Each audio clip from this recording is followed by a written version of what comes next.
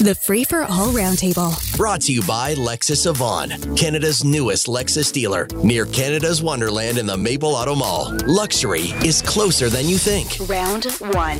On round one today, Tim Hudak is here, former leader of Ontario's Conservatives, now with the Ontario Real Estate Association. Mark Warner, international trade lawyer.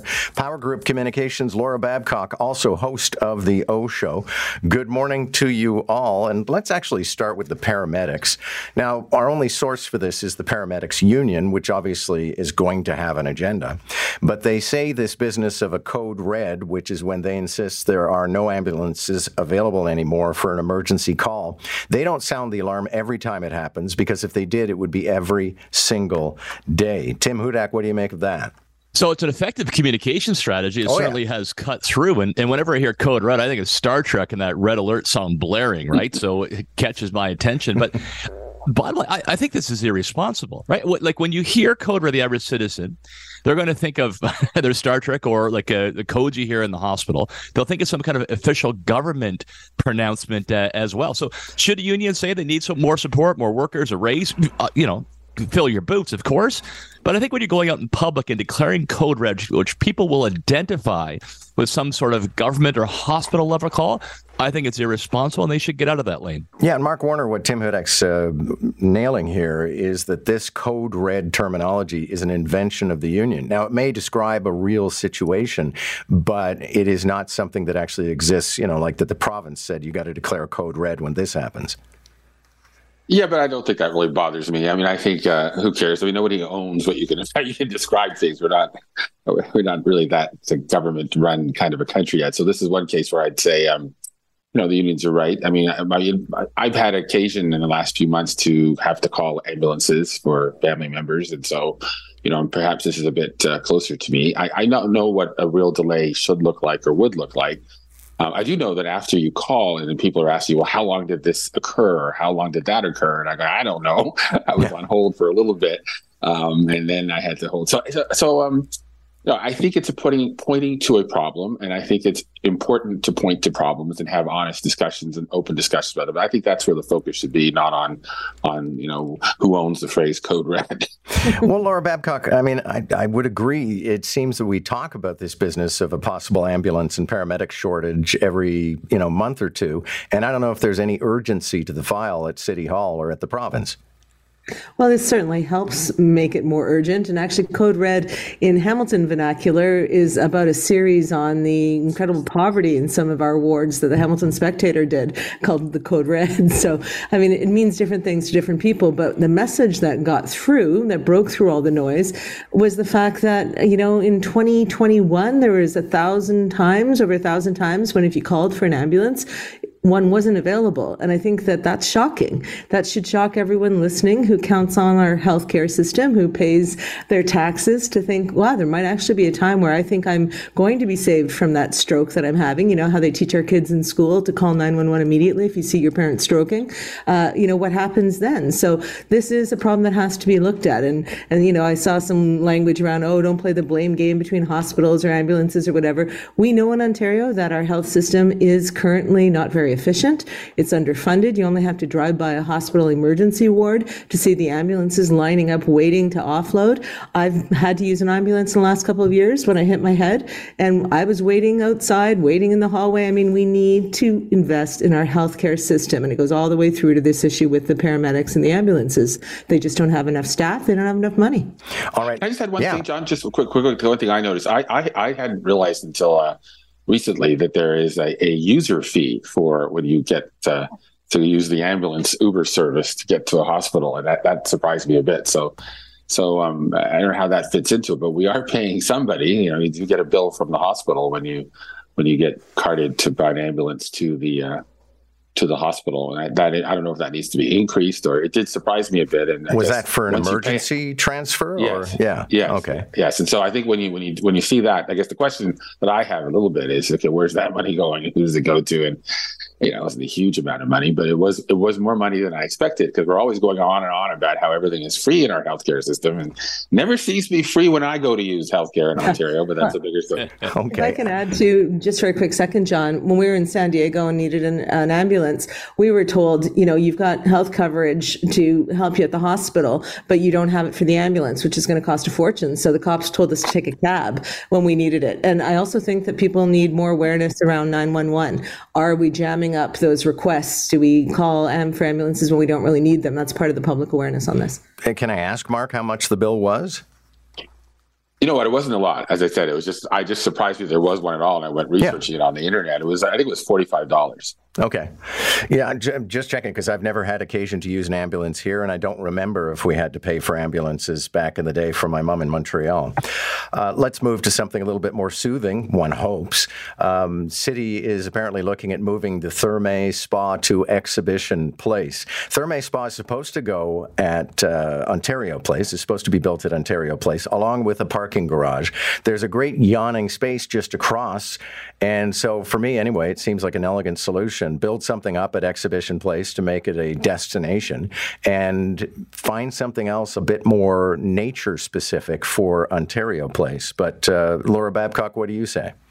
Amen. Oh my goodness. The opposition to this Therme Spa at Ontario Place has so many facets to it. You've even seen recently, some advertorial or whatever that piece was that came out in Toronto Life saying to the CEO, "Are you that young and fabulous because of your spa?" They're doing everything they can to try to turn this around, but they've lost the narrative. And the province said they'd give the city to the end of the year to work with this, and the city is going to come back, I think, on December 5th to council. Olivia Chow ran on this. She was very successful in the campaign, and she seems to be doing well as mayor. Ford was talking about how great she was yesterday at the press conference around the MZOs. So maybe, just maybe, they have an elegant solution. Exhibition Place is a perfect spot for this kind of a thing, and Ontario Place never, ever was. It's some of the best real estate on a waterfront in all of North America. We can do beautiful things as the world-class city we always say we are. Let's put the Therme Spa somewhere else, anywhere else but Ontario Place. Tim Hudak, it'd be interesting if we could establish whether people are against the spa or they're just against the spa at Ontario Place.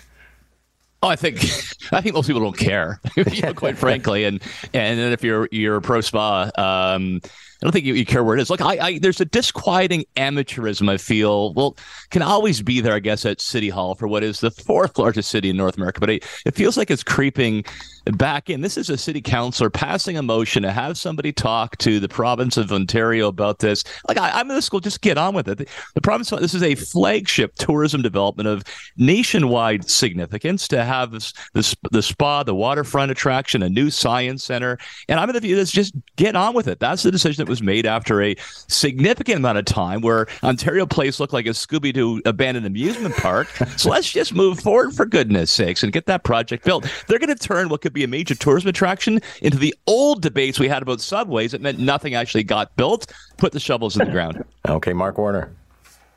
Yeah, all these discussions about planning in Toronto always turn into great religious debates where people, whether it's bike lanes or whatever it is, or subways. But, I don't think the harbor front, the waterfront of Toronto is so beautiful. When I look at, what is it, Liberty Village out there that looks like something out of Star Trek or one of those 1970s space movies, when you're driving along and you see it, and that's supposed to be the high point of planning from the left in Toronto. So I think that there's a little more humility that's needed when we discuss some of these plans. It's not as if anything I look at the monstrosity of Yonge and Eglinton area where they have the density. Again, that's the great model of density the left-wing planners of Toronto like to point to. It's gross.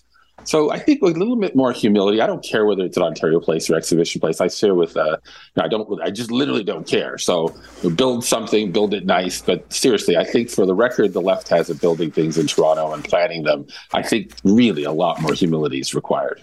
I don't know how this is a left or right thing. I do appreciate there's a lot of left-wing politicians on city council, but this is an issue around, Ford, I think, put his foot in his mouth when he said a little while ago, only Toronto, those 1,200 people or 12,000, whatever it was, who came out to public consultation on this, only Toronto cares. When he said that, it got the rest of Ontario going, well, wait a sec, if this is really Ontario Place and not Toronto. Didn't get me going. But it didn't get me going. Okay, well, Mark, not much does. You're very sanguine. A lot of it going, but this one doesn't. This one doesn't. Well, this one does, right? And also the Therme deal. Ford government has a lack of trust right now in terms of how he's doing projects.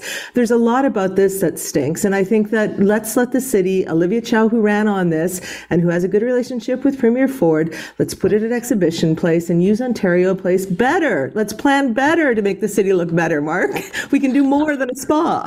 Well, we have a record, and the record's not very good. I point you to that Liberty Village monstrosity again, because I honestly... the future. Olivia Chow's future. Come on. Okay, so a column from Andrew Seal in the Globe and Mail, how the baby boomer exodus will imbalance the Canadian workplace. And he talks about the collective knowledge that'll be withdrawn from the workplace.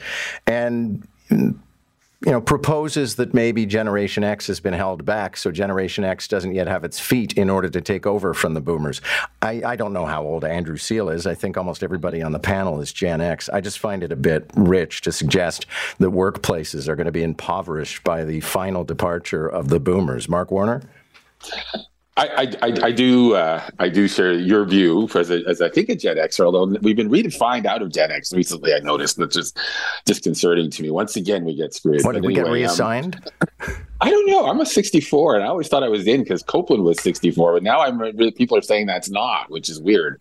Which I guess it's just another attack on Gen X. But look, I think there are some real aspects to this, right? I think there are some real aspects to this that I think the part that I link to is the part about immigration, which is that we know that we have an immigration system that's not bringing in people who will do these kind of jobs, like building subways, building infrastructure. We'll have delays. We're sort of going for all sorts of pointy-headed people who do computer science and digital graphics and all that stuff. And to the extent that we're losing people in that baby boom age in those sectors, we need to have a policy that looks at it more broadly. I have lots of thoughts, John, about managing in the intergenerational workplace and how that fits in. But the immigration strand and how that fits into that gap is kind of what I'd focus on this morning. Tim Hudak, you manage a work team, so maybe you can bring some perspective to this. Do you buy what Andrew Seal is selling? No, I'm saying the boomers have been running the place for far too long, John. And part of Generation X, I say, time to move on and give us the keys. Look, they had a massive, look at the influence, right? The huge education investment on social change, the anti-Vietnam War. And now today, what are they doing? Well, they got Donald Trump elected, for example. We're seeing lots of professional services take out retail to keep them young. They brought the scourge of pickleball upon us. John, I say it's time for them to move on and Gen X takes over. Laura Babcock, last word.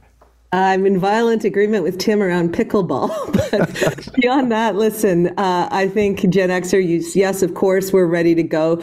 If we have been underestimated or undervalued as a generation, well, all the more reason for us to strive. And as for the skilled trades point that Mark brought up, my kids' generation are not being kind of tracked towards university the way that we certainly were as Gen Xers. They're looking at the trades as a viable option. So maybe there's a solution coming up in whatever Gen Z, Gen XYZ, I don't even know what they are. But I think that the next generation is going to help with that labor market issue. Thanks a lot for this lively discussion again. Tim Hudak, Mark Warner, and Laura Babcock. Catch the Roundtable, Round 1 at 7:45, Round 2 at 8:45. Weekday mornings on More in the Morning. News Talk 1010 Toronto.